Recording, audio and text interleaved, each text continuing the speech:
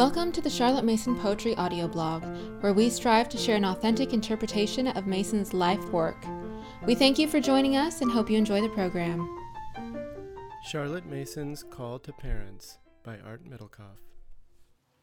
So we're going to talk about the call to parents, and just like to give you a little bit of kind of background of myself and of my story, and I'll talk about that, come back to some of these topics a bit later. But, I'm a parent, and when my first child was born back in 1999, and I started to think about what we wanted to do in terms of education, my father-in-law shared a book with me, encouraged me to think about homeschooling. And I'm not going to be, this presentation is not about why you should or shouldn't homeschool, and there's a lot in this presentation that applies to people who are not homeschooling. This is very broad and very general, but I'm just sharing you my own story. That's how we got started. And when we started homeschooling, we needed to look for an approach, a philosophy to follow, a method to follow. And if any of you, for people who know me, I'm the kind of person who doesn't like to do things like halfway. I'm kind of like an all-in person. If I'm going to do something, I'm going to do it like 100% with all of my effort.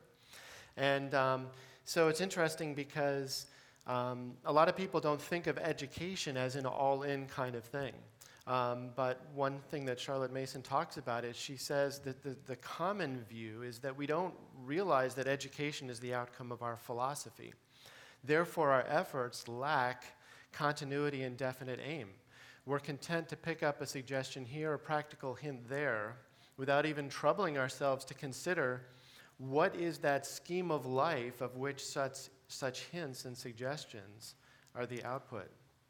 That's why I asked you last night to say, if you don't have a clear idea from Scripture about what a philosophy of education looks like, then where is your philosophy coming from? Where do we get?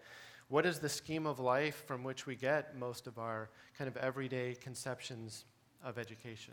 So I didn't want to be like that, I wanted to understand a philosophy and not pick up hints or pieces here and there, but I wanted to follow a kind of a fully developed method.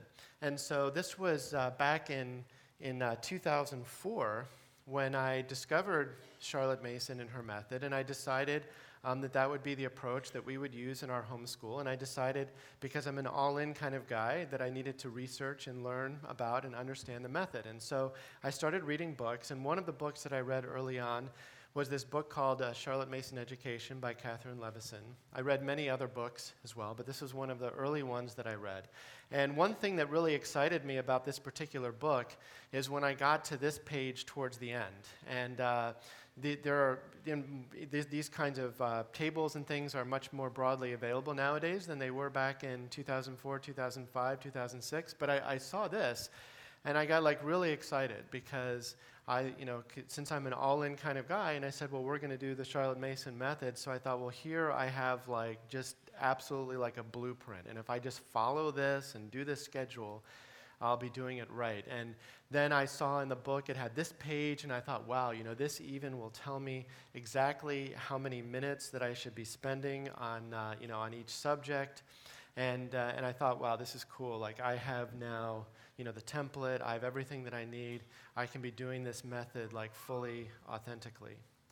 And then the next thing that I started to do, though, because I didn't want to just read what other people had to say about Charlotte Mason and books like Catherine Levison and so on. I wanted to kind of read what Charlotte Mason herself said about education, because I'm the kind of person who wants to get down to the source and find out, well, what are the root of these ideas, and where did she find these things? How did she justify her ideas from Scripture and from science and so on?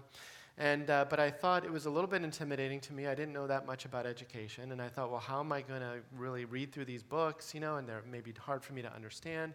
And so there was a group at that time. This was, Facebook wasn't very popular back then. Now this was 2007, and I don't even know if Facebook existed in 2007. And so there was this email group that was reading through Charlotte Mason's books on education, And I heard about this email group, and I thought, wouldn't that be a great way for me to learn? Like, I can read a chapter, and I can, join the emails, and I can kind of email my thoughts and see what other people are saying. And it seemed like a great way for me to learn as a parent, as a teacher, to kind of get better equipped and to have better understanding.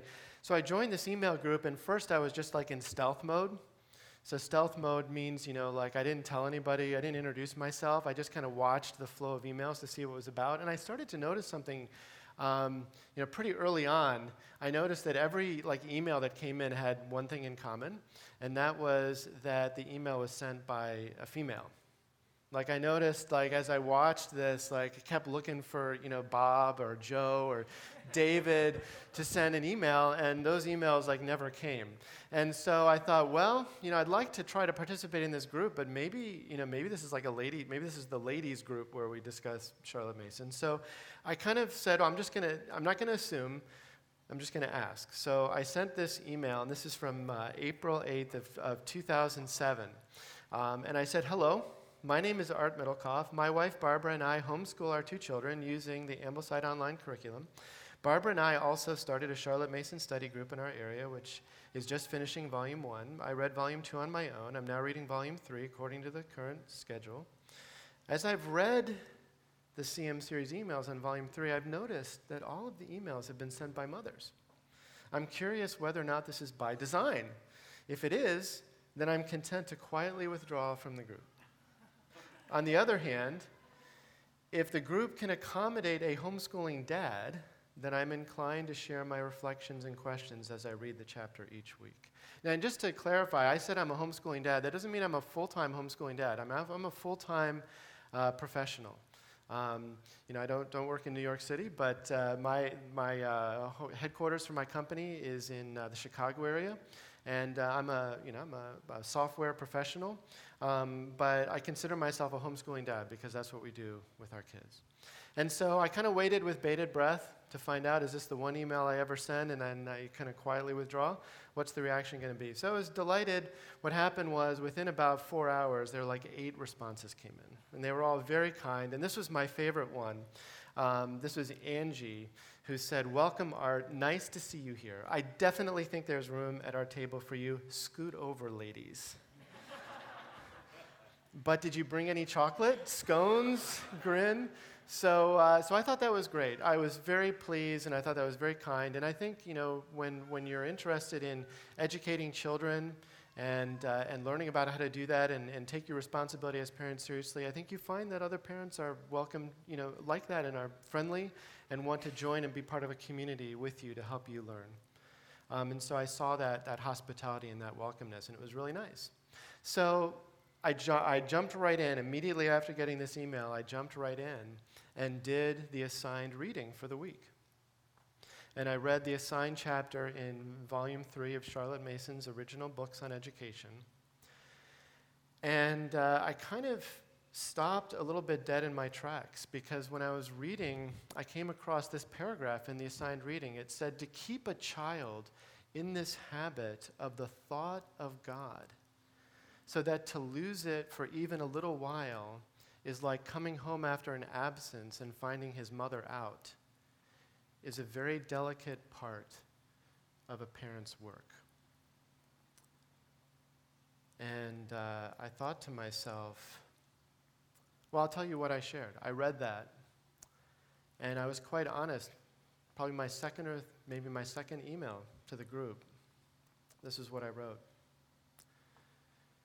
Establishing the habit of the thought of God. For me, the most challenging, even overwhelming, of these habits discussed in this chapter is to keep my child in the habit of the thought of God, so that to lose it even for a little while is like coming home after an absence and finding his mother out. Charlotte says this is a very delicate part of a parent's work. Delicate indeed. Charlotte says of the child, it should be said that God is in all of his thoughts. Oh, that it could be said of me that God is in all of my thoughts. I understand that one instills the habit of Christian practice as one instills the habit of closing the door, but installing the habit of God in all the thoughts, I am inclined to sneak back to chapter 3, to take refuge in masterly inactivity. This new habit of the soul, I say with Job, therefore I have uttered that which I understand not, things too wonderful for me, which I knew not. So the delicate work of a parent is to develop a habit in my children so that they always have thoughts of God in their heart. I'm supposed to do that? How am I supposed to do that? I went back and looked at the schedule, and I tried to say, where does the habit of the thought of God, is that part of handicrafts, or is that French? Were we supposed to do that between 9:30 and 10?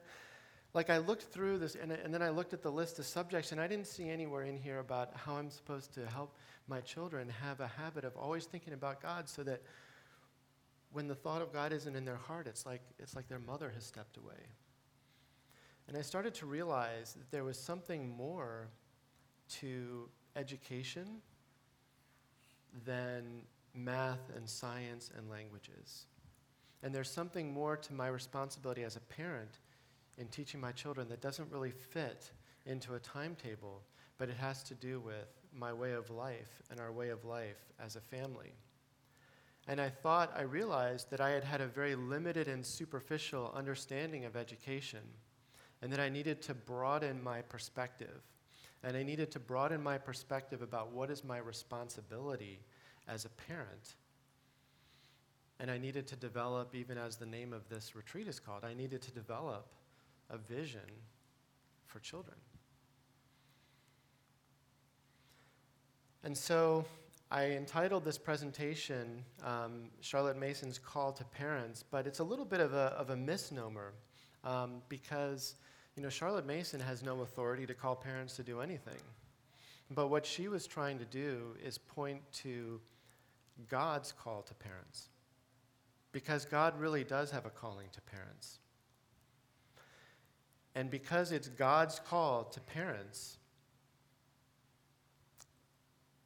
be the parent's knowledge of this law, little or much, no parent escapes the call. So the idea here is that as a parent, you may not fully know or understand your calling from God as a parent, but whether you know it a little bit or a lot or understand it or not, that's really not the issue. You can't escape the call. You have children. You're a parent. God has given you an assignment. The question is going to be whether you'll be faithful to the call. And so what I'd like to do in discussing this is go through several different dimensions of this. And again, when we see Charlotte Mason's call to parents, think for yourself. I want to lay out for you the idea that this is God's call to parents. And if I don't lay out sufficient evidence this is God's call to parents, then you can dismiss it. Because that's the authority that we're really talking about, is what is your responsibility before God as a parent. So what is the nature of the call? What is the priority of the call? How does it compare to all the other priorities that we have in life? How does this call relate to the instruments of education? And how does this call relate to schools? For those of you who don't homeschool, do you still have a call as parents, even though your kids are going to some kind of school during the day? How does it affect leisure time? And then how does it affect fathers? So we'll talk about parents in general, but is there a specific call or responsibility that fathers have? And then last, I'll talk about answering the call, some of the challenges for answering the call, and some thoughts and reflections on it. So I'll first start with the nature of the call. And the most important thing, and Charlotte Mason's assertion was that the nature of the call is that it is God ordained. She wrote that it is probable that parents as a class, and she's writing now in the late 19th century, she said, parents as a class feel more than ever before the responsibility of their prophetic office. It is as revealers of God to their children that parents touch their highest limitations. Their relation to their children is not an accident, but is a real office which they have been appointed to fill. What's an office? What's the difference between an office and a job? An office is a position to which you're appointed to by someone. You're appointed to an office. You may have an office in a church where you are called to take on a position. Officers are called, they're assigned, they're given a task of importance. And so the assertion here is that as a parent, you have an office. There's a place that you've been assigned in the development of your children. And it's called a prophetic office because you are the revealer of God to your children. One of the things that I like to think about is that, we think about the Ten Commandments and how the Ten Commandments can be thought of as a summary of the moral law of God. They can be thought of as a summary of what are the kinds of ways of living that are pleasing to God. The Ten Commandments, my children are tied to me through the Ten Commandments in a way that they're tied to no one else on planet Earth. The law of God tells my children that they need to honor their mother and their father. That's me. It's not you. It's not the pastor. For the entire lifetime of my children, they are bound to me by the law of God to honor me. And so I have to ask myself a question. Am I going to make it easy for my children to follow and obey that requirement of God, or am I going to make it difficult for them? I have an office to fill. I have an office to fill that I've been appointed to by God. And so the blessing of God is that he doesn't call us to things that he doesn't equip us for. And this individual work with each child being the momentous work in the world is put into the hands of the wisest, most loving, disciplined, and divinely instructed of human beings. As parents, we receive a special grace from the Holy Spirit to equip us to better understand the individual needs of our children and to be better able to care for them. So it's a very important calling, but it's one to which God doesn't leave us to fumble with by ourselves, but that the Holy Spirit is there equipping us and helping us. It's interesting because if you think about it, God is all-powerful. He doesn't really need us to teach our children, right? I mean, God could just reveal himself directly to my children. God could train them in godly habits, and he could reveal to them, he could bring them directly to the Scripture and teach them from the Scripture.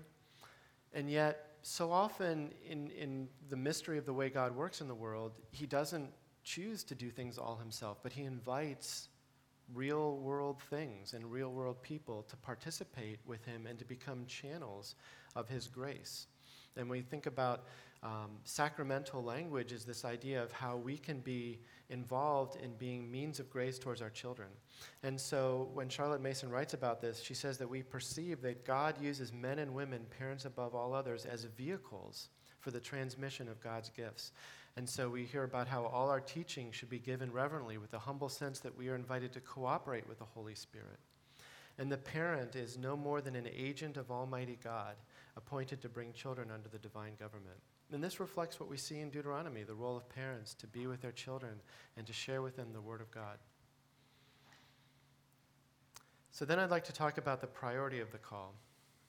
So if we have a prophetic office, if we've been appointed by God, empowered by him to be vehicles of grace to our children, how important is that? And how does that tie in with the other aspects and responsibilities of our life? Charlotte Mason quoted a French man named Jean-Jacques Rousseau.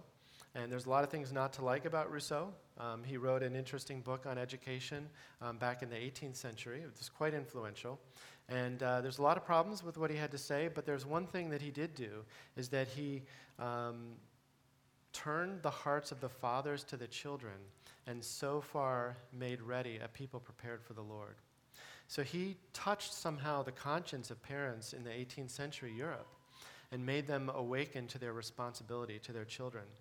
And it's interesting that reference ties into the very last verse of the Old Testament in the book of Malachi, where the prophet Malachi says that he will turn the hearts of the fathers to their children and the hearts of the children to their fathers. And that's actually the opening of the gospel.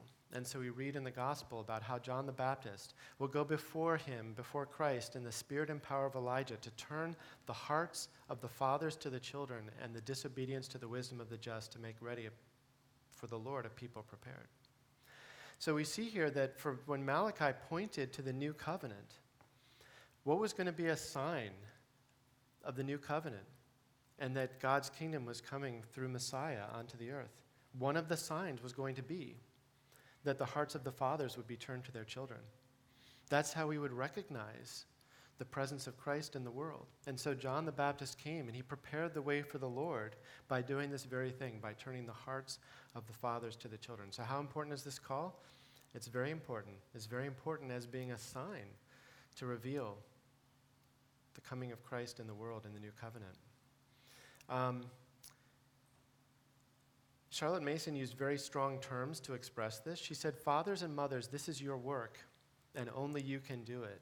It rests with you, parents of young children, to be the saviors of society unto 1,000 generations. Nothing else matters.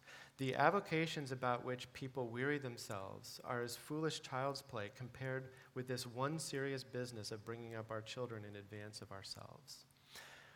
Why? How is it that parenting is to be saviors of society? Well, because the family is the unit of the nation, of the civilization, of the world. It doesn't take a village to raise a child. It takes parents to raise children. That's the means by which God has ordained to create a godly people to grow and to serve him. And so it's extremely important because the next generation of people who are serving God in the world are dependent upon parents and what they do. Why is it such a high priority? Mason writes that the beautiful infant frame is but the setting of a jewel of such astonishing worth that put the whole world in one scale and this jewel in the other, and the scale which holds the world flies up outbalanced. Every child is created in the image of God. It's very valuable. That's why the law says that thou shalt not murder, because a person is created in the image of God. Your children are image bearers of God, and that makes them extremely valuable and extremely important, and we need to take that very seriously. Your child is more precious and more valuable than anything else in your home, anything else in your life, because your children are the only thing in your home that's an image bearer of God Almighty. Another reason why it's so important is that this rule cannot be delegated. I can't say to my children, where it says in the Ten Commandments, honor your father and mother.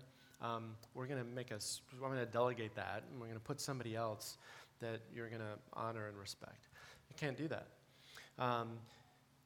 The rule of parents cannot be deputed. The king may rule by deputy, but here we see the exigent nature of the parent's functions. He can have no deputy. Helpers he may have, but the moment he makes over his functions and authority to another, the rights of parenthood belong to that other and not to him. So the idea here is that if you choose to delegate, then you actually lose your rights as a parent.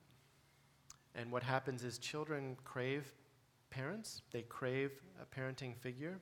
And if you don't supply that to your children, they will simply choose somebody else. And somebody else will become that parent figure for them. And your rights and the special authority and the special place that you have as a parent, sadly, you will lose.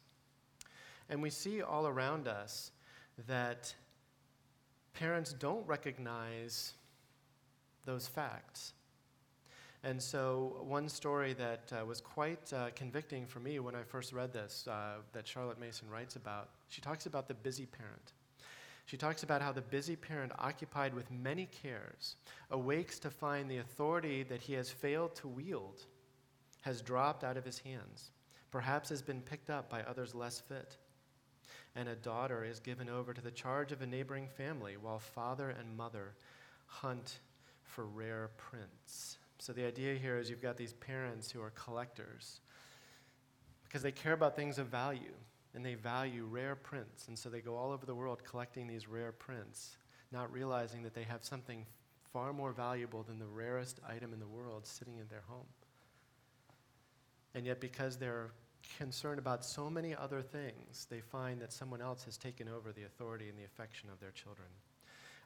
We see this even in the spiritual development of our children, and parents who say, well, I trust in Sunday school. I don't need to do Bible study in my home. I don't need to have family worship. I don't need to teach my children the Bible because they have Sunday school, and it's going to be the youth program at church is going to take care of that. And what Charlotte Mason said about that is she said that parents should make over the religious education of their children to a Sunday school is no doubt as indefensible as if they sent them for their meals to a table maintained by the public bounty. Suppose your church had I don't know if you guys have if you have a soup kitchen at your church and say, well, I don't need to feed my kids because the church has the church has a place where they give food to the community. So therefore, I don't need to worry about my meals. So that's the priority. Let's talk about the call and the instruments of education. We talked about last night about how education is an atmosphere, a discipline, and a life. And we start with atmosphere. And we talked about how the atmosphere, remember, the atmosphere is kind of those ideas that are emanating around you that your children breathe in. The atmosphere in which the child inspires his unconscious ideas of right living emanates from his parents. Education is an atmosphere. That is, the child breathes the atmosphere emanating from his parents, that of the ideas which rule their own lives. We talked about that a lot last night. We have the concept of discipline and about habits. And, one thing I really emphasized last night was habit in the neurophysiological sense of neural networks and how neuroplasticity works and how brain development works and how we form habits no matter what. And I want to just balance that out. While certainly there is a physical dimension to habit, there also is a spiritual component of it as well.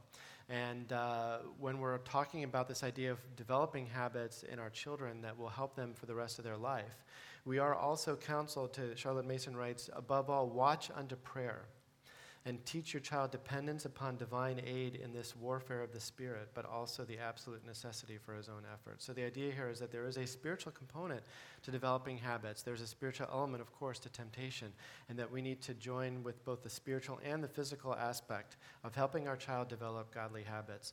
Some of the habits that, just to give you kind of a frame of reference, some of the habits that Charlotte Mason talks about that parents should be developing in their children.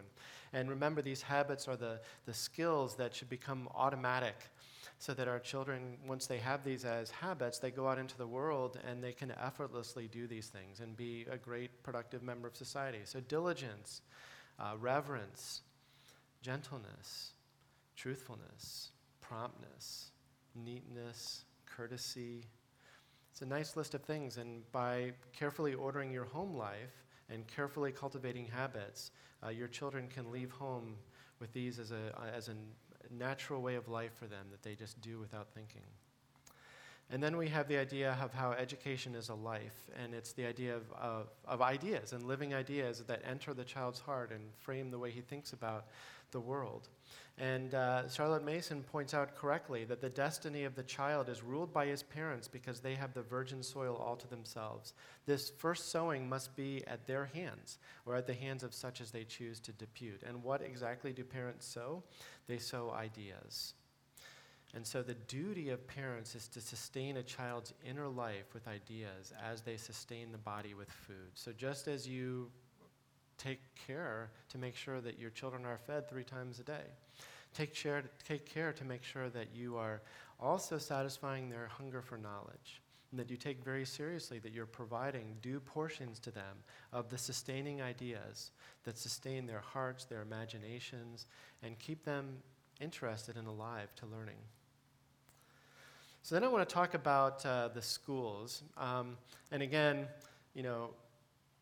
I recognize that I'm not trying to specifically advocate homeschooling. When I mentioned, when I had my first child, my wife and I, the last thing that we wanted to do was homeschool. And my father-in-law pulled me aside when my son was 3. And my father-in-law, by the way, was actually a public school teacher and then principal.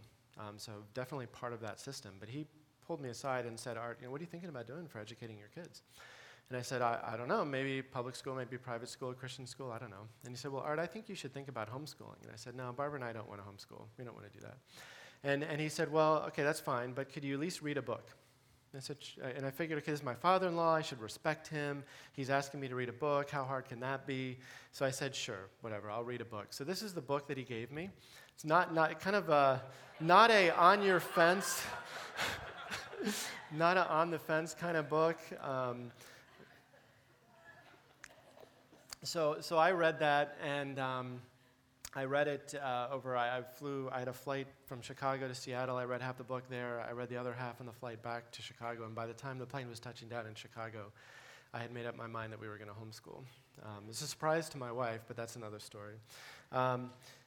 But I don't mean to claim here, though, that so while Charlotte Mason certainly talked about how to homeschool and gave a lot of guidance on that, she also talked about school settings. And she also is definitely interested in helping schools to embrace a life-giving, Christ-honoring philosophy of education.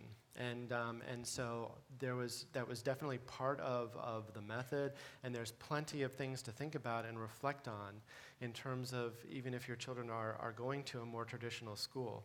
And Charlotte Mason actually went as far as to even point out some of the benefits of schools, and I feel like to be fair and to show both sides, I need to kind of show that I'm not completely biased here. She did point out that, she says that the home-taught girl may, in happy circumstances, excel in intellectual keenness and moral refinement, but for habits of work, power of work, conscientious endeavor in her work, the faithful schoolgirl is, as a rule, far before the girl who has not undergone school discipline. And then she says the parents of the young genius will probably do him an injury if they do not give him the chance of the school training in habits of clear thinking and right judgment, as well as the invaluable power of sustaining relations with his fellows. So she points out that there are benefits. Those haven't convinced me to not homeschool, but she points out that those are some benefits. So given that, if she has those good things to say about school, then does that take the place of the role of parents? So when your kids reach, 5, 6, 7, and you send them off to school, does that mean you can kind of, rinse your hands and say, now I'm done, I've done my part? So remember, again, Charlotte Mason said these positive things about school training, but then she said this: we may assume at once that the discipline of the school is so valuable that the boy or girl who grows up without it is at a disadvantage throughout life, while at the same time the training of the school is so far defective that left to itself it turns out very imperfect, inadequate human beings. The point for our consideration is that the duty of parents to educate their child is by no means at an end when he enters upon school life, because it rests with them to supplement what is weak or wanting in the training of the school. So what I like to say is this: parents, everyone homeschools. The question is just how many hours a day are you doing it? So you are responsible for the education of your children, and if you choose to send them to class for a certain number of hours a day, they are yours to homeschool the remainder of the day. And that is simply an obligation. What are some of the things what does it mean to supplement? What does it mean to supplement what the children are getting in school? Here are some of the things that Charlotte Mason calls parents of school children of any age to be doing. Follow, encourage, and review their studies. It's interesting. I have a colleague of mine who works in India. He's the top performer of my team in India. And he told me that when he was going through school, his mother went through every single lesson, read every single text that he was reading, did every single assignment herself, and partnered with him every step of the way through his education, even though he was in school. Parents are responsible to provide a moral education. Parents are responsible to develop a heart of gratitude, kindness, and love in their children. Parents are responsible to train their child in intellectual culture. Intellectual culture is this idea of having a sense of being able to appreciate good literature, having a sense of being able to appreciate beauty in art, not just to learn about art, but to develop a taste for art so that you love what is good and you love what is beautiful. It's the responsibility of parents to read aloud together, to read aloud as a family. So reading aloud not only for your little children before they can read, but read aloud with your children once they've grown up, even though they can read on their own. But this is about family togetherness and learning together as a family. This is a fascinating one. Develop the child's poetic taste. So what Charlotte Mason suggests is that she's assuming that your children in school are going to be learning about poetry and learning how to understand poetry. But the idea is it really rests with parents to help them understand what good poetry is and to help them understand the quality of poetry. And again, how do you do that if you're not valuing poetry yourself and making that part of your own culture and your own home life? Related to that is developing your child's aesthetic sense, helping them to understand what is beautiful visually in decor and in layout and in art. and even to develop the child's sense of smell and taste, helping children to be able to better recognize through their senses and to be able to distinguish between different flavors and different scents. So that's just a list that I pulled together from the writings. And so you can see that, if we compare kind of this list, we can see that those are all things that don't happen during the regular timetable of school. These are things that happen in the after hours. And so we're really talking about the education that takes place 24/7. We're talking about the education that takes place in the home life. And so, you kind of have to ask yourself the question, when your kids come home from school, or if you're homeschooling, when your kids come home from lessons, is it a video game? Or is it being out in nature? What's your responsibility as parents to do? And are the video games helping develop those list of qualities that we talked about earlier? Or do you say video games are fine because, they finished their classwork for the day? Think about the habits that you're forming. And that leads into my fifth topic, which is around leisure time. And again, this leisure time question applies both whether you're homeschooling or doing traditional schooling or private school or whatever. There's 3 elements I'd like to talk about that: devotions, Sunday activities, and vacations. So on the topic of devotions, Charlotte Mason urged parents to help their children develop a habit of doing daily devotions. Not just family devotions together, but helping your children develop a habit of doing individual devotions by themselves, so that when they leave your home and go out into the world, they have that as a daily practice, so that they wouldn't think so that the thought would never even occur to them of going a day without spending private time alone with God and in His Word. And she wrote that every word of God is the food of the spiritual life. And those words come to us most freely in the moments we set apart in which to recollect ourselves, read, and say our prayers. Such moments in the lives of young people are apt to be furtive and hurried. It is well to secure for them the necessary leisure, a quiet 20 minutes, say, and that early in the evening, for the fag end of the day is not the best time for its most serious affairs. So what she's saying here is that you need to take responsibility for cultivating the right time, helping your children to find the right time. Not just at the very end of the day where they lie in their bed, they're totally exhausted from the day, and they say a 30-second prayer, God, please help me make tomorrow a better day than today. But actually that they set aside, valuable time where they're fresh and alert, and where they can have peace and enough time to reflect on God and hear from God. Because God speaks often in a very still, small voice. We have to be very quiet to listen. So parents, you help your children develop the schedule, no matter what their lifestyle is, to develop their schedule so that they can have this time to hear from God. The second point is on Sunday activities. I recognize that families have non-traditional schedules, but many families have Sunday as a free time that they can be together as a family. And there's a lot that can be done with Sundays to make it a special day for your family and an educational day for your family. The advice that Charlotte Mason gives is to say, let the day of Sunday be full of its own special interest and amusements. An hour's reading aloud from Sunday to Sunday of a work of real power and interest might add to the interest of Sunday afternoon. And this family reading should supply a pleasant intellectual stimulus. This next paragraph, I love it. I love this next paragraph because it shows how hard it is to kind of wrap one's head around these ideas nowadays. She said, on a Sunday, a little poetry might well be got in. There is time to digest it on Sunday, not only George Herbert, Vaughan, Keble, and the like, but any poet who feeds the heart with wise thoughts and does not too much disturb the peace of the day with a stir of life and passion.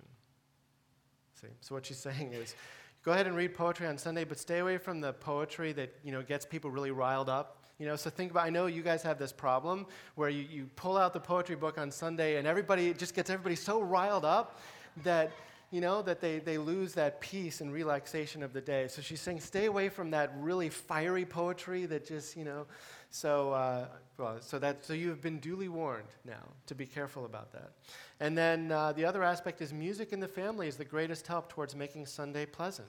There's so much beautiful, Johann Sebastian Bach, what did he dedicate each piece of music that he wrote for? He said, to the glory of God alone.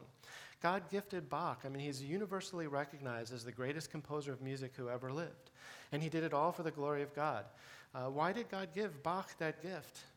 Do you think maybe that he gave that gift so that it could be appreciated by the whole world, including your children? And Sunday is a great time for you to gather around and listen to wonderful music and develop that aesthetic sense together and to learn how to love and appreciate good music. That's God's gift to the world. And then we can talk about vacations.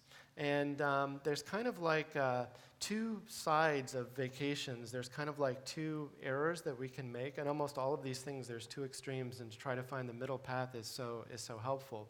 One extreme is to say, we have vacation time. It's time to just completely kick back and just take a complete break from everything and get into some kind of like catatonic state. But the idea here is that with vacations, what Charlotte Mason suggests is that the whole secret of a successful holiday actually is that the mind must be actively, unceasingly, and involuntarily engaged with fresh and ever-changing interests. So it's a break from school, it's a break from the normal routine, but it's not a break from being a human being who's always learning. The idea is that a vacation is a time to engage with new things that you haven't seen before.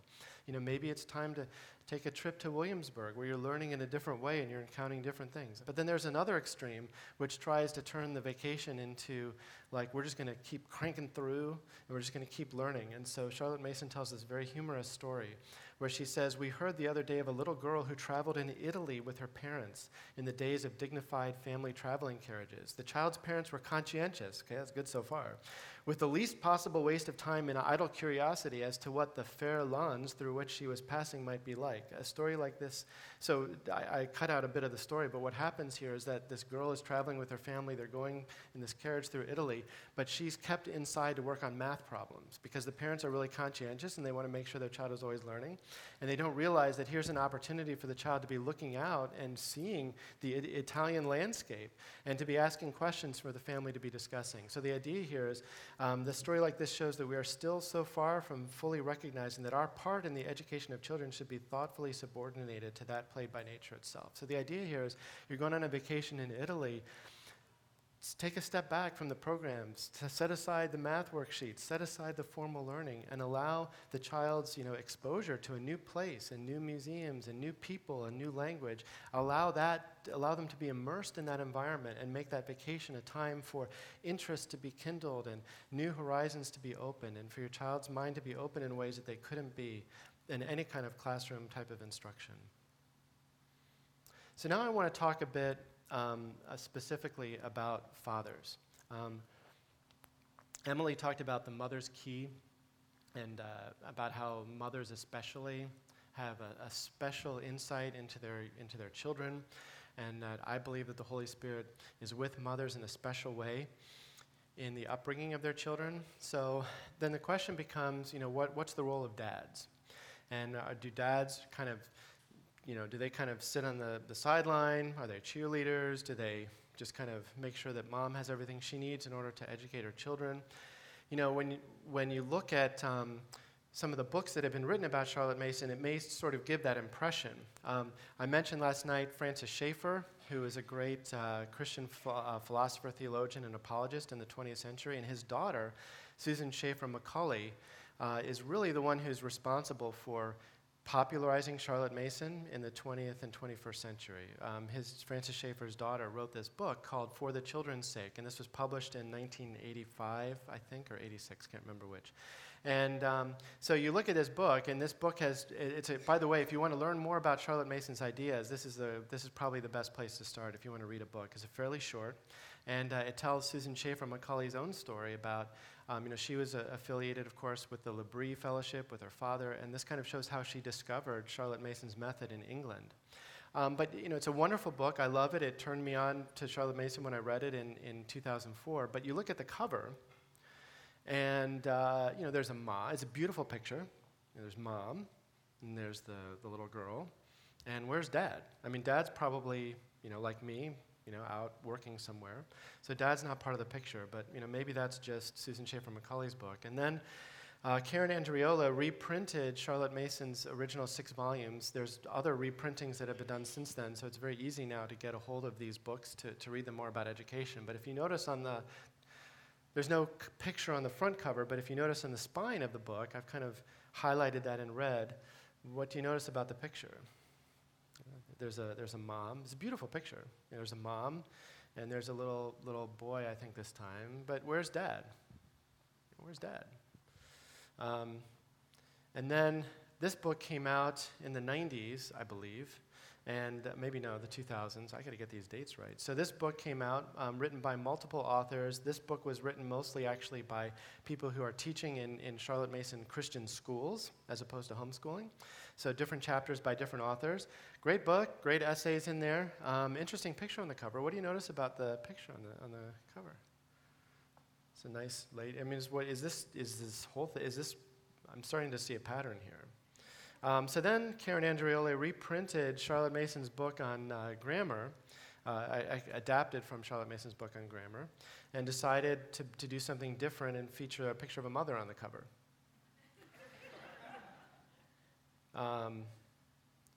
So I thought to myself, is this, again, by design? Have I missed something? Is this really for mothers? But I'm a data guy. I'm kind of in software, and so I have digital versions of Charlotte Mason's 6 volumes, and so I decided to do a word count.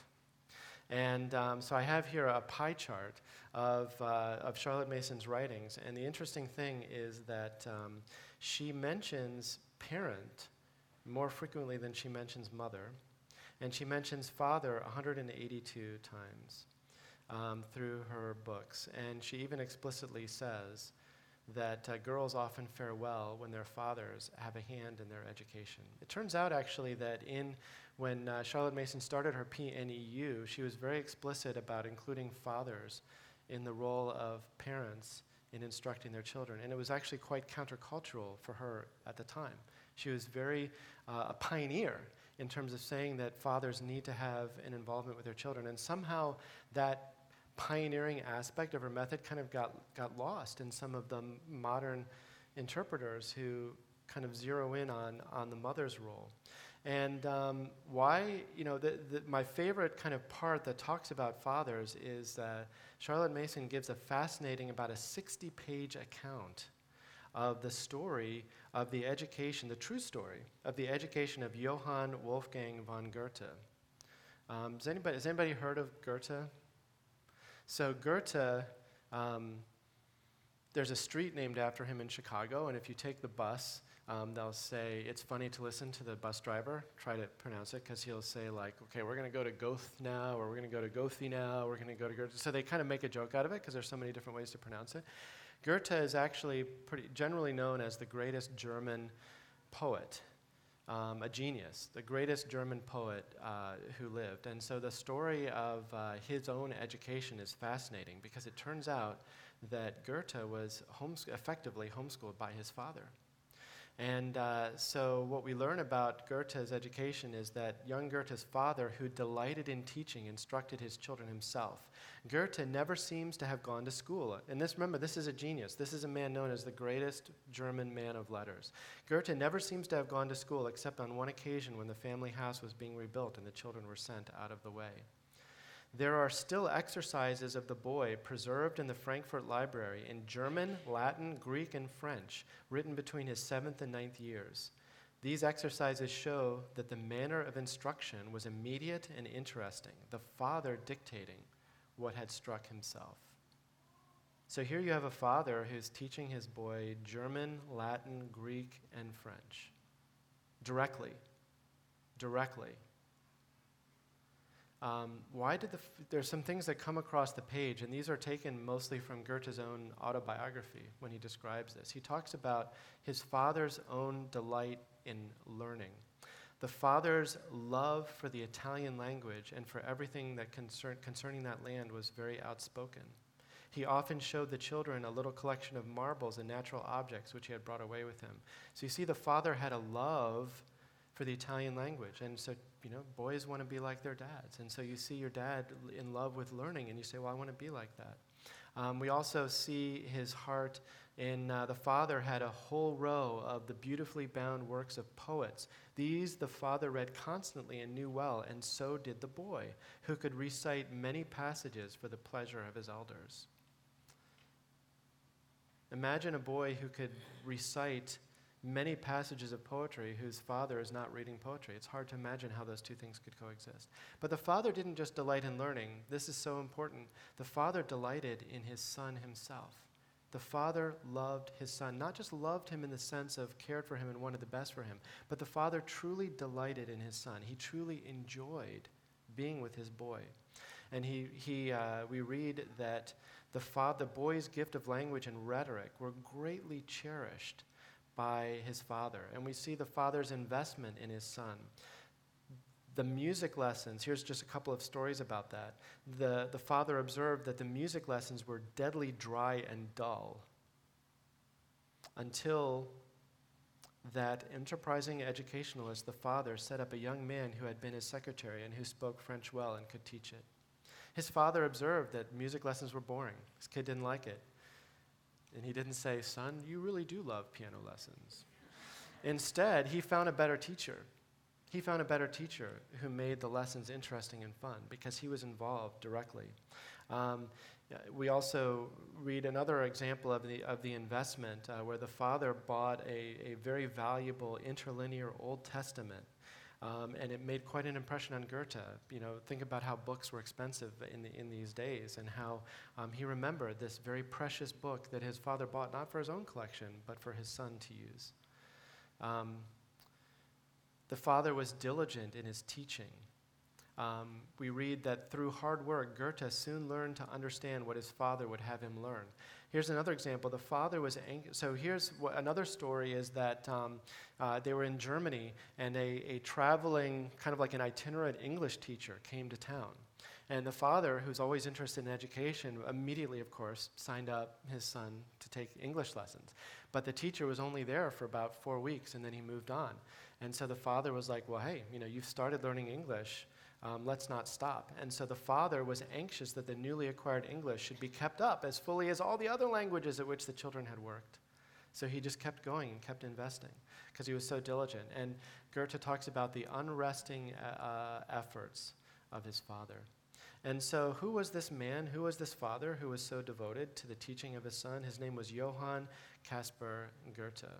And what I like to say is that if I were ever to publish a book on a Charlotte Mason education, I'd like to have a picture of Johann Caspar Goethe with his son, instead of a picture of a mom with a child.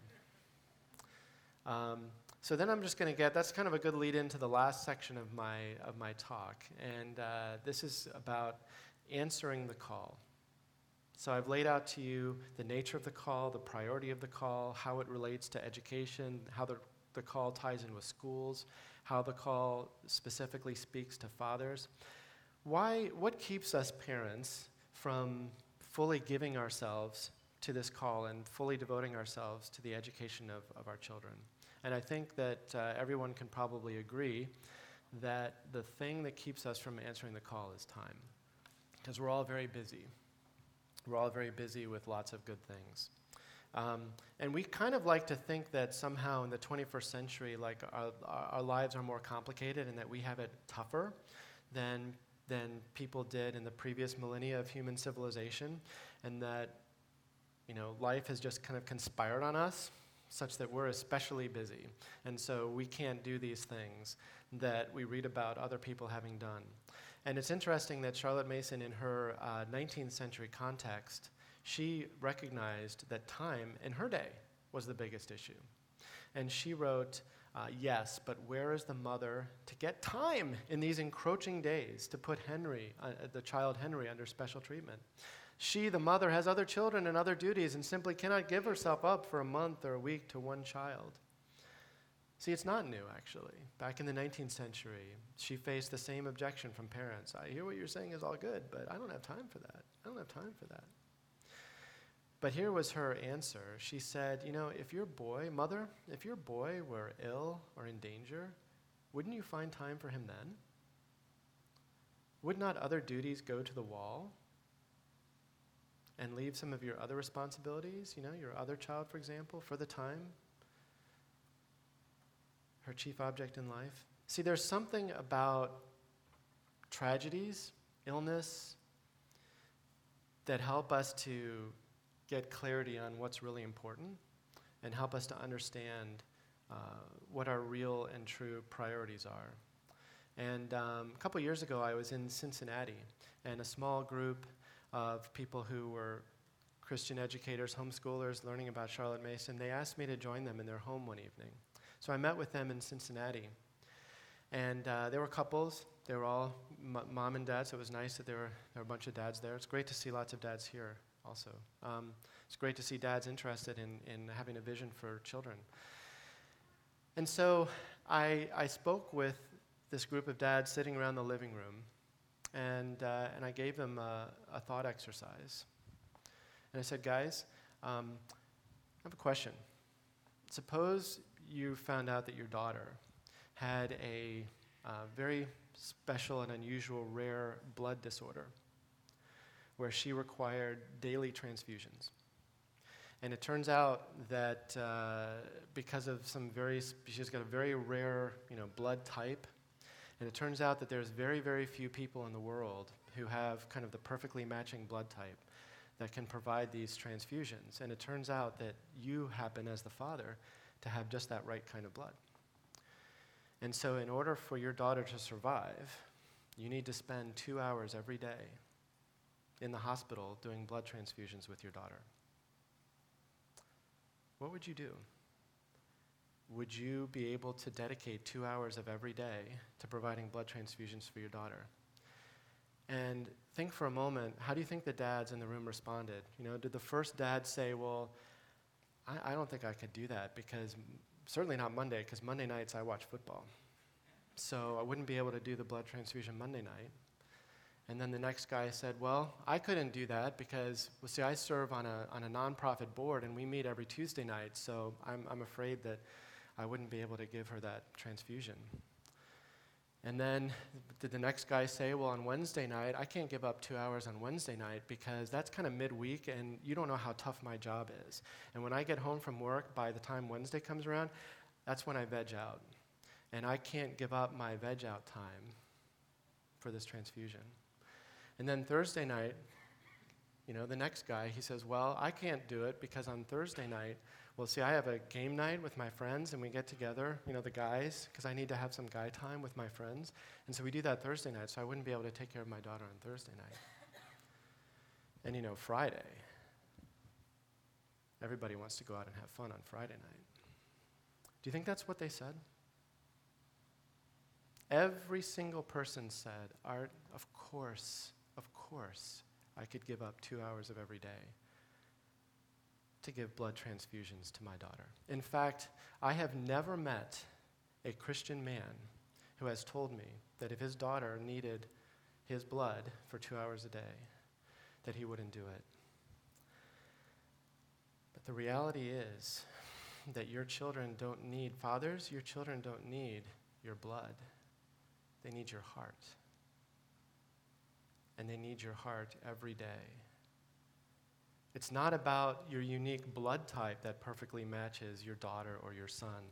Fathers, it's about the fact that your unique gifting from God the Holy Spirit is what your children need. God chose you and you only to be the father for your children, and they need you, and they need your time. They need your time. But again, it comes back to time. And we say, but Art, you don't know how busy I am. You don't know how important the things are in my life. I don't have the time to do what you're telling me that I should do. Life is different now. It's not the way it used to be. Well, it turns out that time was even an issue even in the high Middle Ages. And in 1377, Catherine of Siena wrote the following. She said, "And then our heart rises up in search of how we might best spend our time." This is the 14th century. She said, "For we never seem to have enough time. But in our concern for souls, we steal time from ourselves. That is, time that we might have had for our own comfort, any comfort, new or old, and we give that time to our neighbors. There are many things that I would like to do with my time. There are hobbies that I would like to pursue. There's books that I would like to read. There's places I would like to go. There are concerts I would like to attend. There are friends I would like to see. There are games I would like to play. There are classes I would like to take. And you know what? I have a right to enjoy every single one of those things for my own comfort. But I have stolen those things from myself, and I have transformed them into the gift of time, which I give to my children. Why would I do this? Why would I steal time from myself? There's only one reason why I would do that, and that's because of love. It's because of love. Charlotte Mason quoted this beautiful poem by Wordsworth, talking about the nature of love. Wordsworth says, "Your love hath been, nor long ago, a fountain at my fond heart's door, whose only business was to flow, and flow it did, not taking heed of its own bounty or my need." I thought about this poem one night when I was driving home from work, and it was a Tuesday night, and I was exhausted. I had given everything that I had to give at the office. And I thought about coming home and spending time with my children and educating them and teaching them and sharing with them in all the ways we've described here. And I said, I can't. I don't have any strength left. I have nothing left to give to my children. And then I remembered this poem. And I remembered that this poem that says that love is only business is to flow. Love doesn't take heed of its own bounty. Love doesn't take heed of how much is left.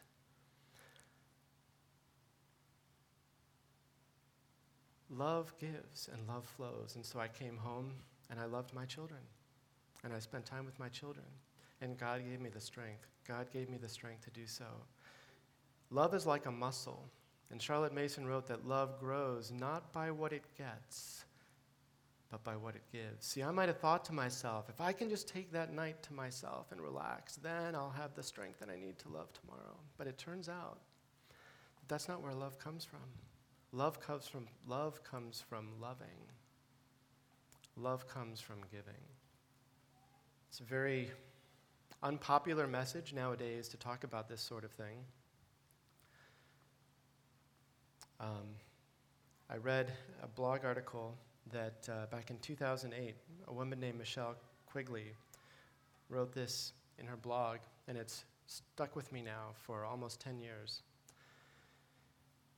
She wrote in her blog, "When I feel the stress and challenge of these days, I am tempted to go inward, not spiritually, but selfishly. I want to hibernate, relax, do something for me. But a funny thing happens at my house when I start focusing too much on myself. Everyone starts focusing on themselves too."